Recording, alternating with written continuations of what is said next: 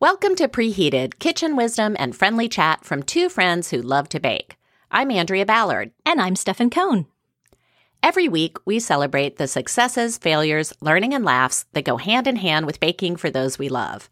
On today's show, we're wrapping up our celebration of National Pie Month with two of our favorites, Key Lime and Marionberry. And we'll stop by pie school one last time with a lesson on making pie crust ahead of time. So pour yourself some coffee and get ready for some sweet talk.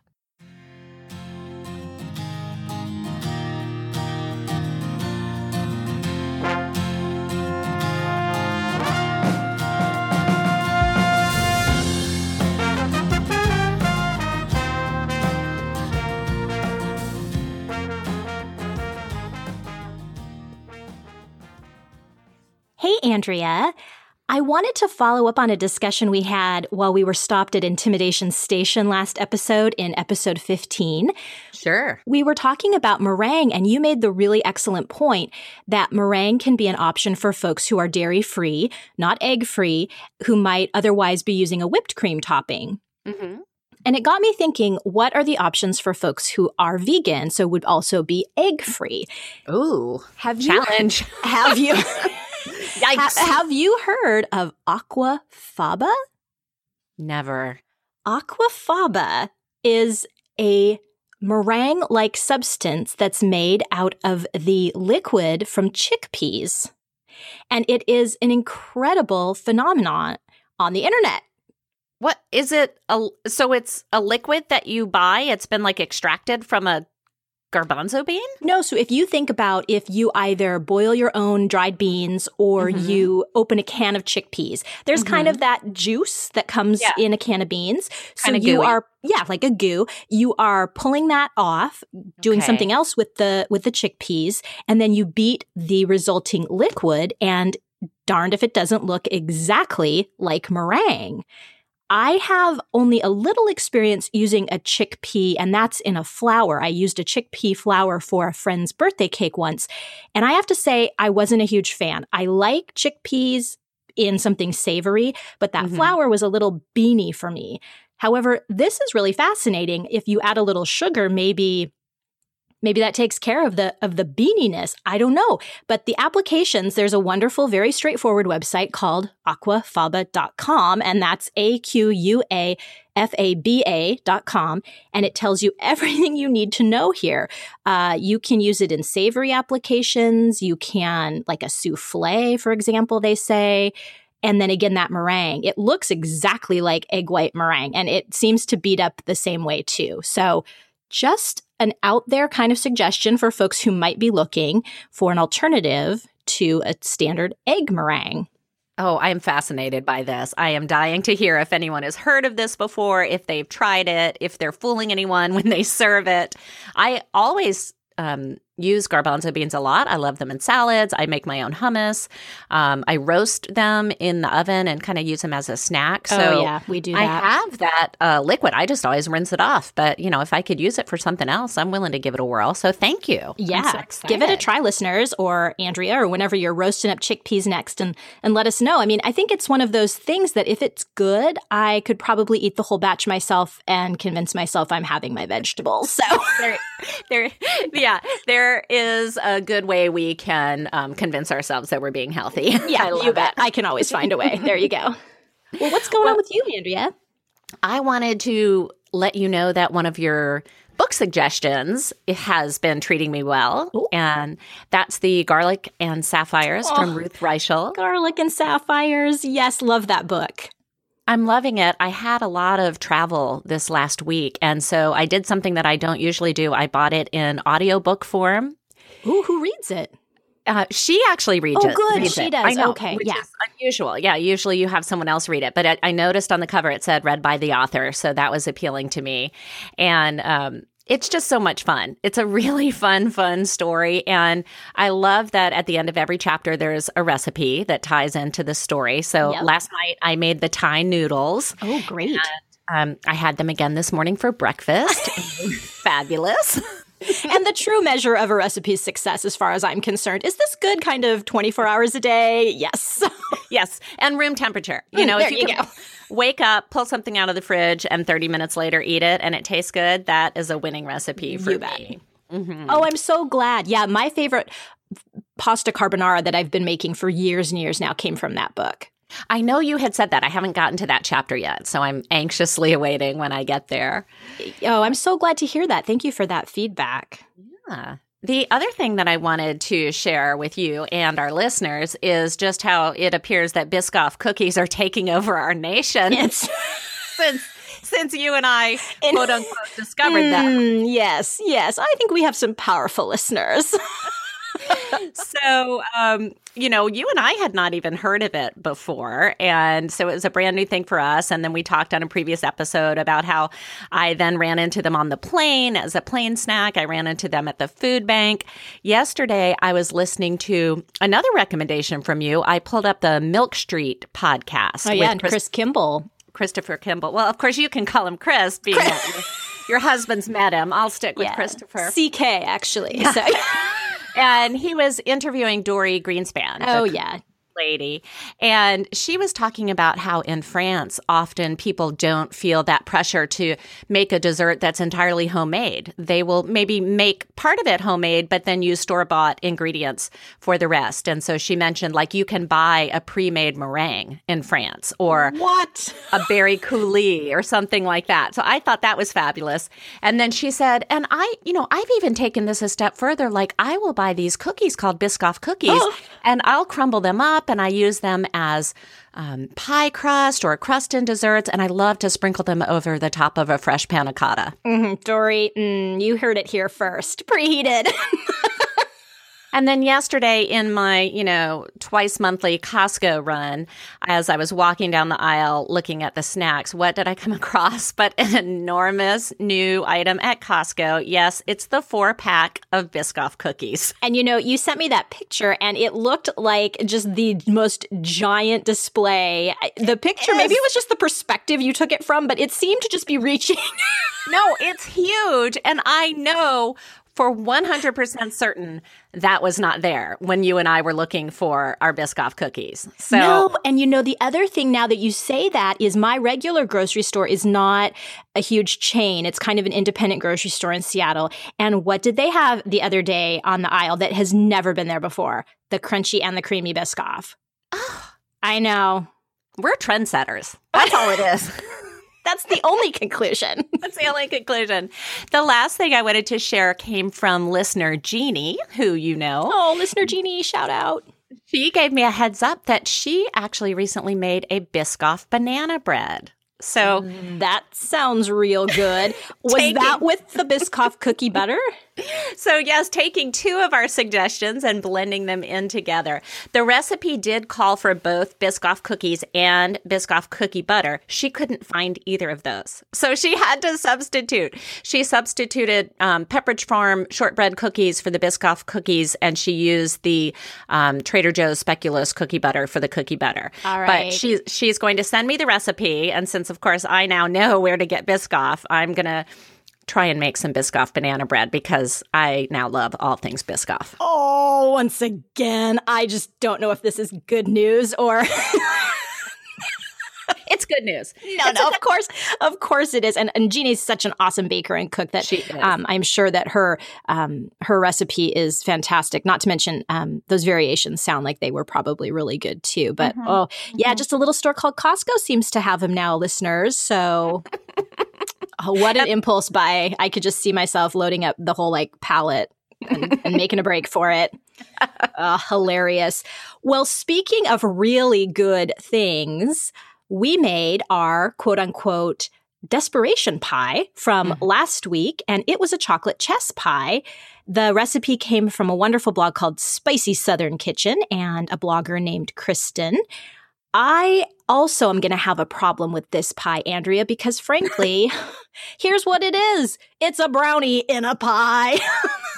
That's exactly the same conclusion I came to. And it might not surprise you to know, or those of our listeners who know us personally, Stefan, always organized, always prepared, probably made this chocolate chess pie well ahead of time.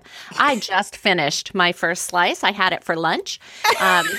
so that I could, which ended about 5 minutes ago, so that I could review it in time for our podcast. And as I was eating it, that was my first thought. As I said, this is a brownie pie. And once again, I said at the beginning of our podcasting, I don't bring brownies into my house because I'll eat the whole pan. Now what am I going to do? I have a brownie pie sitting in my house. I really wish we were closer because I would eat that brownie pie for you. You're that good of a friend. I know. I would just take that one. I loved this pie, and this pie was so easy. It reminded me of making a pumpkin pie. You have the eggs and the evaporated milk, some vanilla, sugar, your cocoa powder. It really is a pantry pie. I think that's what you had mentioned. You guys called them growing up last episode. Just things you're going to have on hand. You don't have to run to the market for any of this. And that was true for me. I don't know about you, but when I looked at the ingredients and went down the list, I thought, this is great. I do have every single one of these things. Now, some people might not have evaporated milk. I think last time I bought it, I bought a 6-pack. So that's why I had some laying around. Yep. And keeps for a long time. So just a good thing to have on your shelf. Mm-hmm. I thought this would be a good pie to have at Thanksgiving because the pumpkin pie recipe that I make calls for just some kind of fraction of a full can. And I think you could use easily then the rest of the can making this chocolate pie.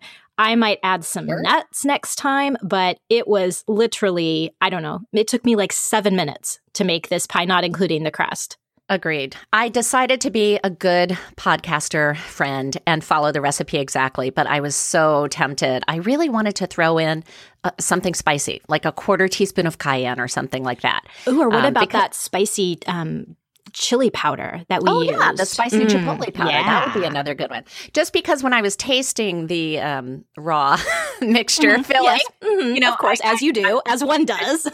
So I think that's just, the best for your people who are going to eat it, doing a little testing up front. And I just thought, oh my gosh, this would lend itself to just a little bit of a kick. So maybe next time I might do that. But I thought, for once I'm going to stick with the actual recipe. And it turned out beautifully. I actually read both the entire recipe in advance, which meets one of my New Year's resolutions. Andrea. And I know, I was very proud of myself. So proud of you. And I read the comments on the Spicy Southern blog because I've noticed when I'm looking at recipes online, you can learn a lot from reading people's comments. They will tell you, recipe said 45 minutes, but mine took more like an hour, or various kind of things that will give you some hints. And one thing several people said was if they served it shortly after they baked it, or even after only a couple of hours in the fridge, that it didn't set up. And so everyone who was successful chilled it overnight. So I actually made mine yesterday, put it in the fridge about 3 p.m., and then I just sliced it. Right now, it's, almost 24 hours later, and it set up beautifully. I mean, it's a fudgy brownie. Right. Yeah. And we just put a little whipping cream on top. I love this recipe. I had circled in her notes. She says you cook it until there's just a little giggle in the center. And I don't know if that was a typo or not, but I just love it. I don't know if she meant jiggle, but I loved how she said just a little giggle in the center. It's going to remind you of a pumpkin pie when you make it and take it out of the oven. So, really easy. I thought that this was also one that my kids could probably do. There's nothing hard here about this pie. It's very fast. And I'm if you don't, I'm sold. And if you don't like chocolate, I encourage you to do an internet search for just a regular chess pie because it's going to be the same thing just without the cocoa powder. And again, it's going to be super easy. You're probably going to have all of the ingredients on hand.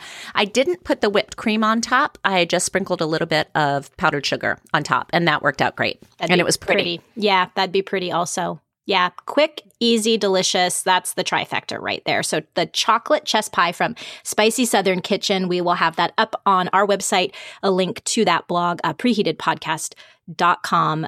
Bake it today. It will not last long. It's our last week of Pie Month, and so Stefan and I wanted to share with our listeners our 2 favorite pies. And Stefan, why don't you go first and tell us what your favorite pie is? Well, this is one of my favorite pies. I have so many favorites, but the reason that I chose this pie, which is a key lime pie, is because it's from one of my favorite stores in the U.S., and it's called the Blonde Giraffe. And it's down in the Florida Keys. And the thing I love about this key lime pie is that it's not a traditional pie. I like a graham cracker crust and the key lime pie filling and then with the whipped cream topping. But this one's just a little different, and I think it's really superior. It has a very sweet shortbread crust and then a traditional key lime pie filling. It's really important that you do use those key limes. They're a different species than the larger or Persian limes that you would normally find at the grocery store. And then mine is topped with meringue or aquafaba if you want to go that route now.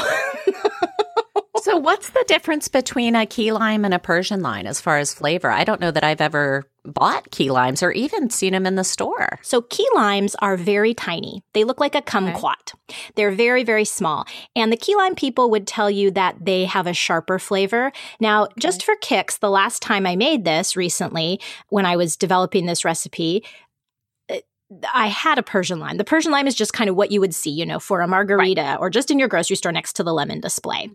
I could not tell that significant of a difference. Perhaps a little sharper, a little tangier flavor. I think if you ran out of key limes, couldn't find them at your market, you're just going to have maybe a softer tasting lime filling. But at the end of the day, it's a lot of work to juice a key lime. So if you find freshly squeezed key lime juice bottled or in your market in another way, go for it. Squeezing key limes is kind of like milking a cat. It's it's a challenge. So that sounds painful. But I just love it. It's I make mine in a tart pan, so you don't even have to roll this crust out. It's almost like a sugar cookie crust, and it's very soft. You can roll it out, but I also have really great success just patting it into the pan. Oh. And my tart pan has the ridged sides, so it's beautiful when you take it out and have those already kind of pre-crimped sides waiting for you.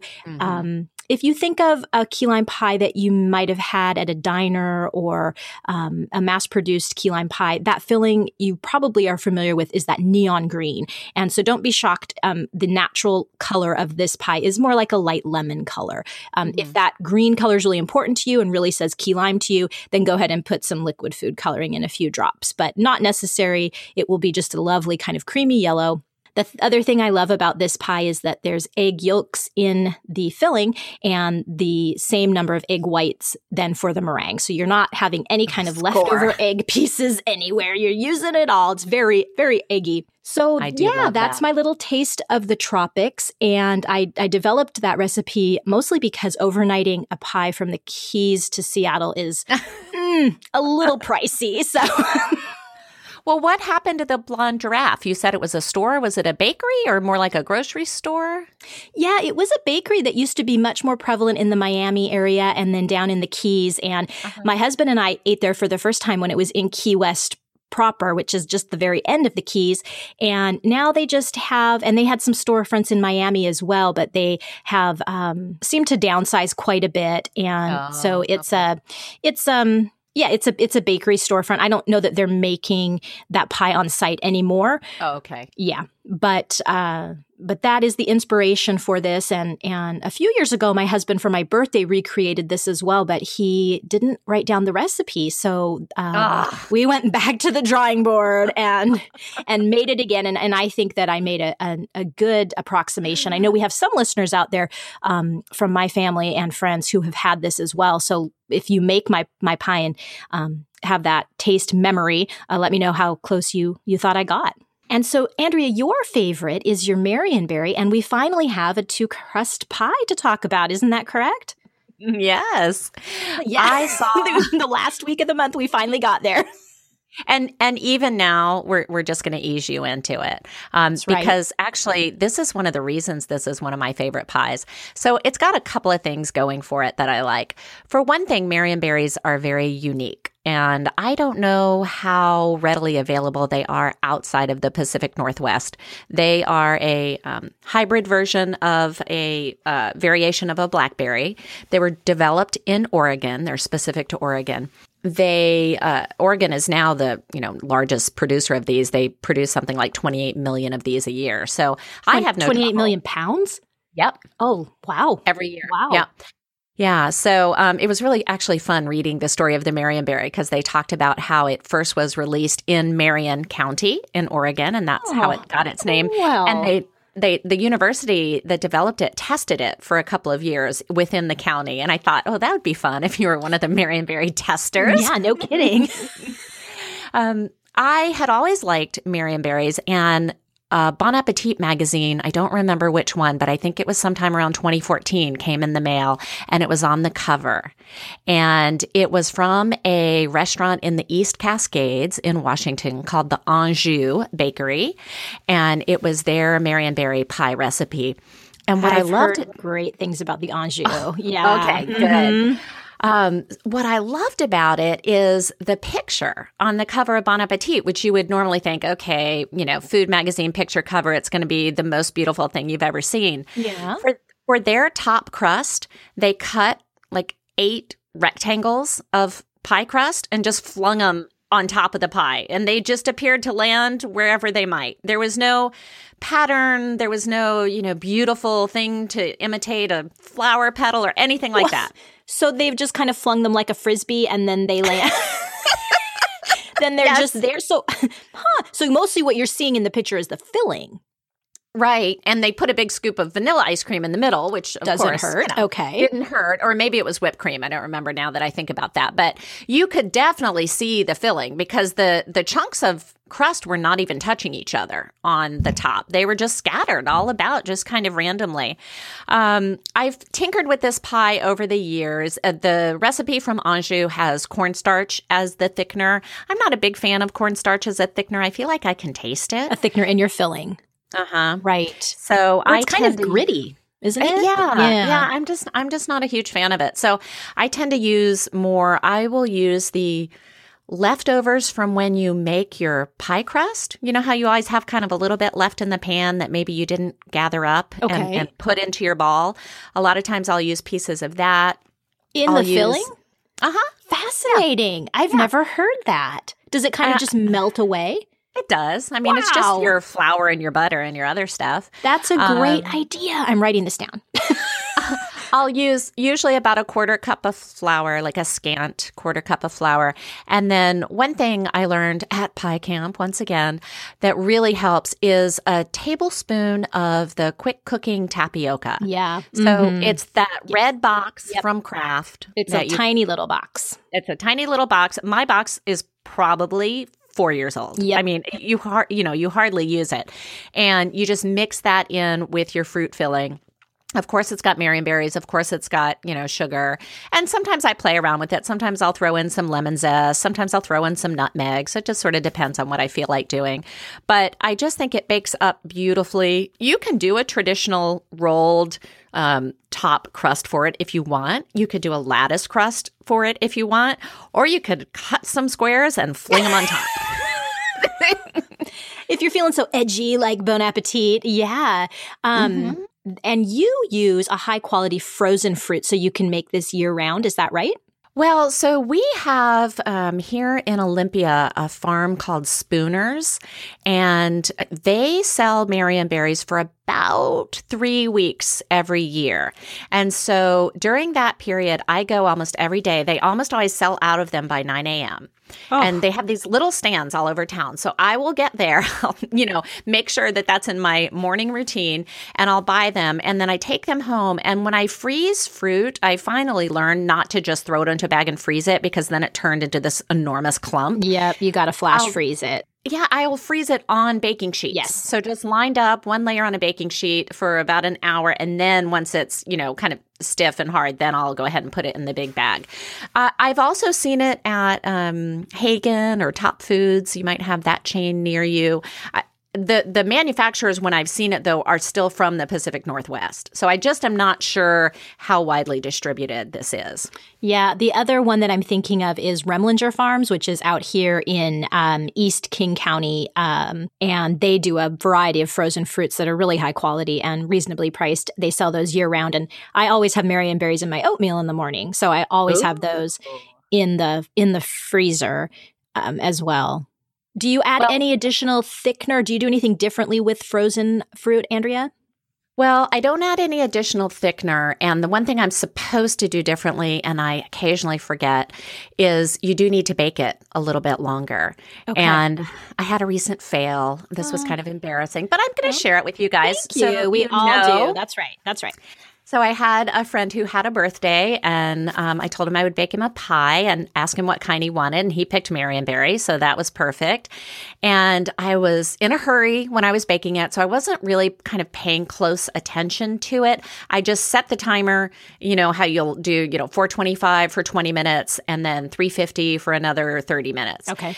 And then what I need to do is pull it out and look at it and make sure it's really bubbling all the way through. Okay. And I think instead, just because I was in a hurry, I just pulled it out and moved on to the next thing. So that night, sadly, when the pie was cut into, it did not set up. And I like to mention this just so that if there's any people out there who are intimidated by baking pie and you think like, well, I'm just never going to get to the point where I can bake a really good pie. I mean, I'm now in my, I think 5th year of fairly intensive pie baking, and I still screw up. So, yeah, you bake enough, you're going to. That's just life. It's just going to happen. And so my husband kindly took the pie from me, put his hand sort of over the top and poured it over the sink and just poured out all the juice. Right. And then we cut it up and put some ice cream on it and served it, and none the wiser. People were just fine with it. So he gave me a great quote that I wanted to pass along. He said a friend of his dad's was a carpenter, and he made the comment, "I've been a carpenter for 60 years, and I still sometimes hit my thumb." Oh. And I thought, it, wise man. Yes, that really helped me in the moment because I felt so bad, and I just thought this is so embarrassing, and it was like, no big deal. No, people are so happy to have the thought that went behind that, and the caring and the hot dessert and all of that. They're not, But good point. Where I couldn't get my tart to tan, and it's gonna happen. So it's gonna happen. So don't beat yourself up. Just soldier on. And ice cream covers a multitude of sins when it comes to pie. In fact, I think a pie milkshake is something that's really fabulous. So if it is totally unpresentable, feel free to cut that pie up and throw it into the blender with a little bit of ice cream.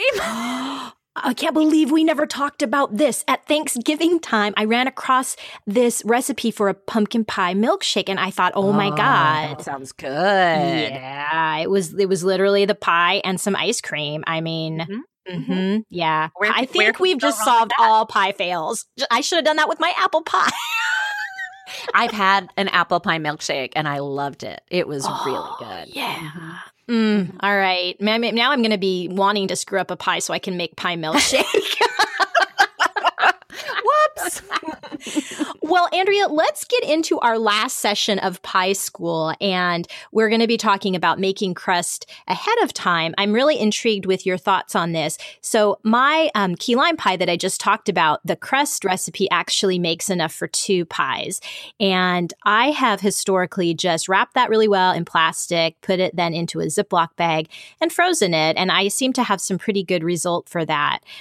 Do you have any guidelines for keeping an extra crust in the fridge? Do you even go so far as to roll it out, put it in a pie tin, put it in the freezer? What kind of things do you do ahead that have been successful for you? I have one thing that I do typically, and then I have one thing that I've started doing recently, and I want to experiment more with it. So my typical procedure, I think it's can be kind of a lot of work to make a pie just in terms of the mess, because you kind of got the flour sprinkled all over. And once you're rolling, you got flour on everything. So in my mind, it's just as easy to make, 3 recipes of pie crust as it is to make 1. So you're going to end up with 6 balls of dough. And then I do exactly what you just did. I wrap it tightly in plastic wrap. And then before I put it in the Ziploc, the one thing I have learned is I put a date on top of it. Okay. Because if I end up making more, I want to make sure I'm grabbing, the older ones before the more recent ones. Yeah, right. I think that crust will last in the freezer maybe 6 months or a year. I've never waited that long, so I don't know for sure. I know it'll at least last several months because I have had it in there at least 2 or 3 months. Then I started thinking, well, if I can do my crust ahead of time, why don't I do my fillings ahead of time as well? And so, like think about the Marionberry pie and, you're putting in the sugar and the lemon zest and all that. Again, I would sort of do all of that. And then I would lay it not on a baking sheet because it's liquidy, but I would just kind of put it in a Ziploc bag, but lay it flat. Okay. And I would freeze the filling that way. But not in the pie. Not in the pie. No, just a frozen filling. And so then I would label it, Marionberry pie filling or whatever, put a date on it. And again, when it comes time to cook these, I think with the crust, the key is to take it out the day before and let it thaw in the refrigerator before you're going to use it. With the fillings, I don't take those out ahead of time. Okay. Because then they get so juicy. And sometimes that would cause my filling not to set up properly. So well, I'm interested in doing a whole pie. So say, for example, you would do everything like you were going to pop it in the oven and instead you popped it in the freezer. And we had a friend of our family when my brother and I were growing up who looked after us in the summers. And one thing that she liked to do, we would go out picking blackberries just kind of along the side of the road as they grow wild here in the Northwest. And how she would kind of repay that is she would make us all a pie with the stuff we had picked and then send it home and we would put it in the freezer. And I'm just wondering if you or maybe some listeners out there know, I've completely forgotten how to do that. Yeah. And then again, how to bake it. There's got to be something special. Do you just throw it straight from the freezer into the oven? I don't think you would thaw it. That seems like it could make it really liquidy. Well, so I would not have been able to answer this question, a couple of months ago. But as it turned out, as an auction item recently, I donated some pies. That's right. And the person who won the donation contacted me, I think it was maybe 2 days before I was about to go out of town for my 3-week road trip. And she was like, hey, can I get those pies for I think she decided she wanted them for Thanksgiving or Christmas. I can't remember the details. And so I was like, oh my gosh, how am I going to do this? I can't. Yeah, you're going to be gone. Here. Right. Yeah. And so I did do some research on freezing a whole pie. And I didn't personally taste it, but she assured me that they did turn out very good. Okay. So I did an apple, a Marionberry, and a pecan. Okay. Now, since that time, I have read you should not do egg-based or cream-based. So the pecan does have quite a bit of egg in it. So, but she said it turned out fine. But I might maybe put a question mark by that one until I try it myself. I'm not sure I would recommend it. But maybe also the time it was in the freezer was quite brief. Maybe. Yeah. That's true. That's a good point. It was only in there for about a week or two before the event hit. So I made my crust and I rolled it out and I put it in the pans. I did not blind bake or pre-bake the crust. Right. They were still raw. And then I made my fillings and I put those in the pan. And then I put it all in the freezer for, about an hour, maybe 2. Okay. So that it kind of stiffened up. Okay. And in her case, I actually gave her the pans that I was using, and I didn't need them back. Right. But when I was reading about doing this, the reason for putting it in the freezer for like an hour or 2 is if you want to just save the frozen pie, but not in the pan, because most people don't have multiple pie pans laying around. Oh. You could actually put it in hot water for just a little bit, and it would pop out. And it would pop out. Oh. And so then you wrap it in just a big plastic bag, wrap it really tightly, and you can keep completely frozen whole pies in the freezer, which when you think about it, I mean, that's if you go to the grocery store and you buy a Mrs. Smith's or whatever, or Marie Callender's, that's what you're getting. Yeah, absolutely. It's a frozen pie. Absolutely. Mm-hmm. This is wonderful. I mean, I think my idea of Nirvana might be opening my chest freezer to find it stacked full to the brim with frozen pie. Isn't that a great feeling? I know. It's like you're ready for anything that might happen. And I mean, I'm assuming that would work with like a savory, like a chicken pot pie or something then too. I don't see why not. I mean, again, maybe you want to look at how much of cream or egg you're using because, I know those don't freeze as well. But if it was more of a chicken stock-based chicken pie. Yeah, maybe you'd want to just cook that filling ahead of time. But anyway, yeah, well, wonderful. I'm really happy to hear all of that. The one trick I did read about, and this was what I recommended to my auction winner, they did say you really want to take it out of the freezer the day before and let it thaw overnight in the refrigerator. You do not want to pull it straight from your oven or straight from your freezer and put it in your oven. Okay.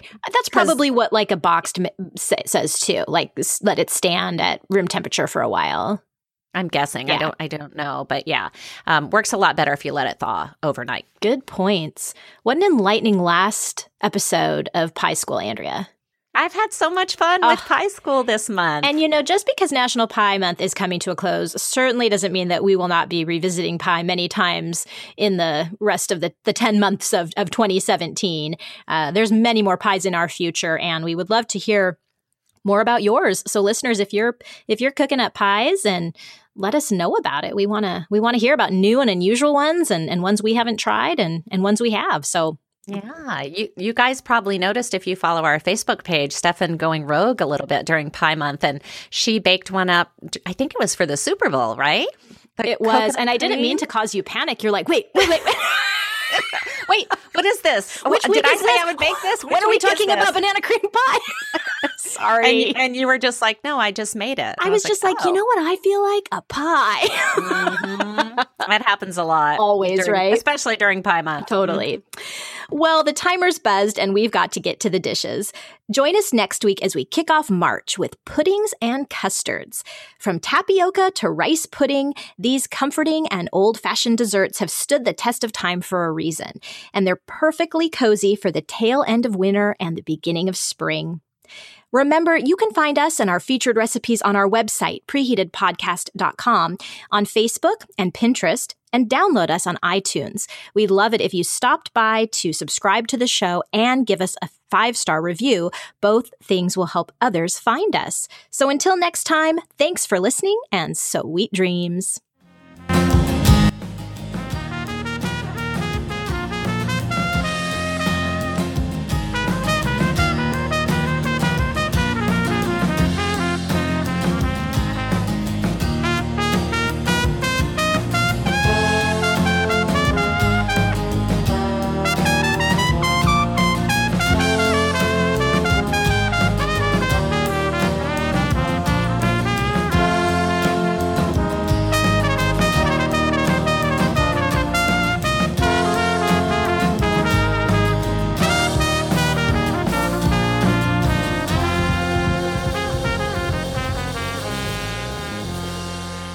Preheated is written, performed, and edited by Andrea Ballard and Stefan Cohn in association with 24th Floor Productions.